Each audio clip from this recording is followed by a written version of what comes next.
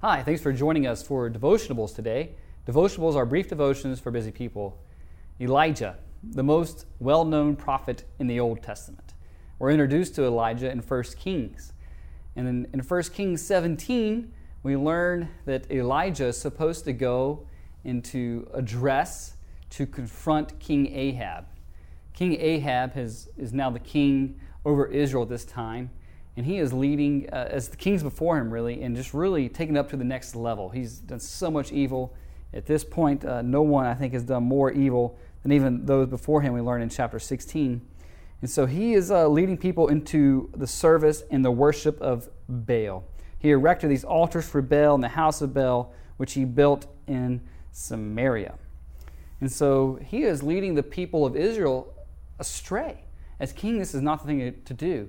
And so as they looked to Baal, they were looking to Baal for life. Baal would send, in their minds, life to them, either from the sky, like by rain and dew to produce, cultivate the crops, life for children, so for kind of fertility kind of practices. And Yahweh is going to judge them. And he tells Elijah to go to Ahab and tell him, no more of this. It's not going to rain. You're not even going to have dew on the ground until my word. And so he goes and does this, saying, you don't trust in Baal for life, you trust in me. And then Elijah is going to be put to the test himself. Like, will you believe this message yourself, Elijah? That I am the one who sustains life, provides life, gives life. I am the author of life. I will protect you. I will provide for you. I will sustain you and give you life. And Elijah, he trusts and obeys. And it's interesting that Elijah's name means Yahweh is God, or Yahweh is my God.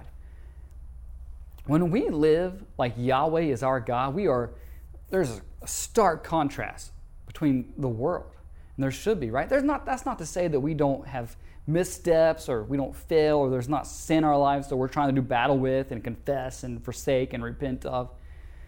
But the overall tenor, nature of our lives is that people can tell there's something different about us, and it's that we believe and we live for the God of the Bible. Yahweh is God, so my life is different, and that's marked by trust and obedience. And Elijah, he trusts and obeys God. He goes to Ahab, he says this, and then God told him to go to this brook where he was going to be provided for by ravens. And you remember ravens in the Old Testament were an unclean bird. So God is going to provide for Elijah through an unclean bird, and they bring him food. And the brook dried up because there was no rain in the land eventually. So the word of the Lord says, go, arise to Zarephath, which belongs to Sidon, and dwell there. And I have commanded a widow there to feed you. So he commanded an unclean bird, and then now he's going to command an outsider of Israel, a widow in Zarephath, to feed Elijah. So he goes and he meets this interesting encounter. She's gathering sticks, and he calls to her and says, bring me a little water so that I might drink.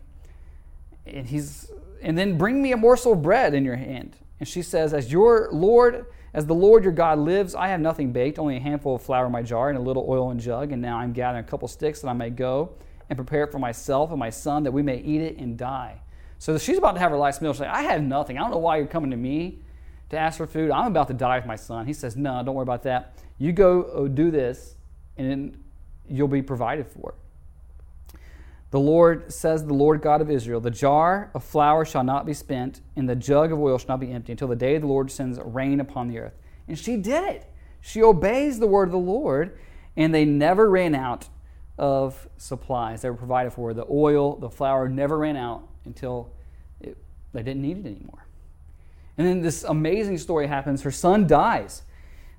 He became ill and he died, and there's no breath left in him. And she says to Elijah, hey, why did you come here? Did you come here to remind me of my sin, that my child is not dead? And so they looked to Baal for life, but then there was this god named Mot that they were kind of interested in honoring. And he's like, no, Yahweh is my God. Yahweh is over life. Yahweh is over death. It's not these false gods that you're worshiping and serving. And he goes, he prays to God, and he raises her son up. So when we live like Yahweh is God, we trust and we obey.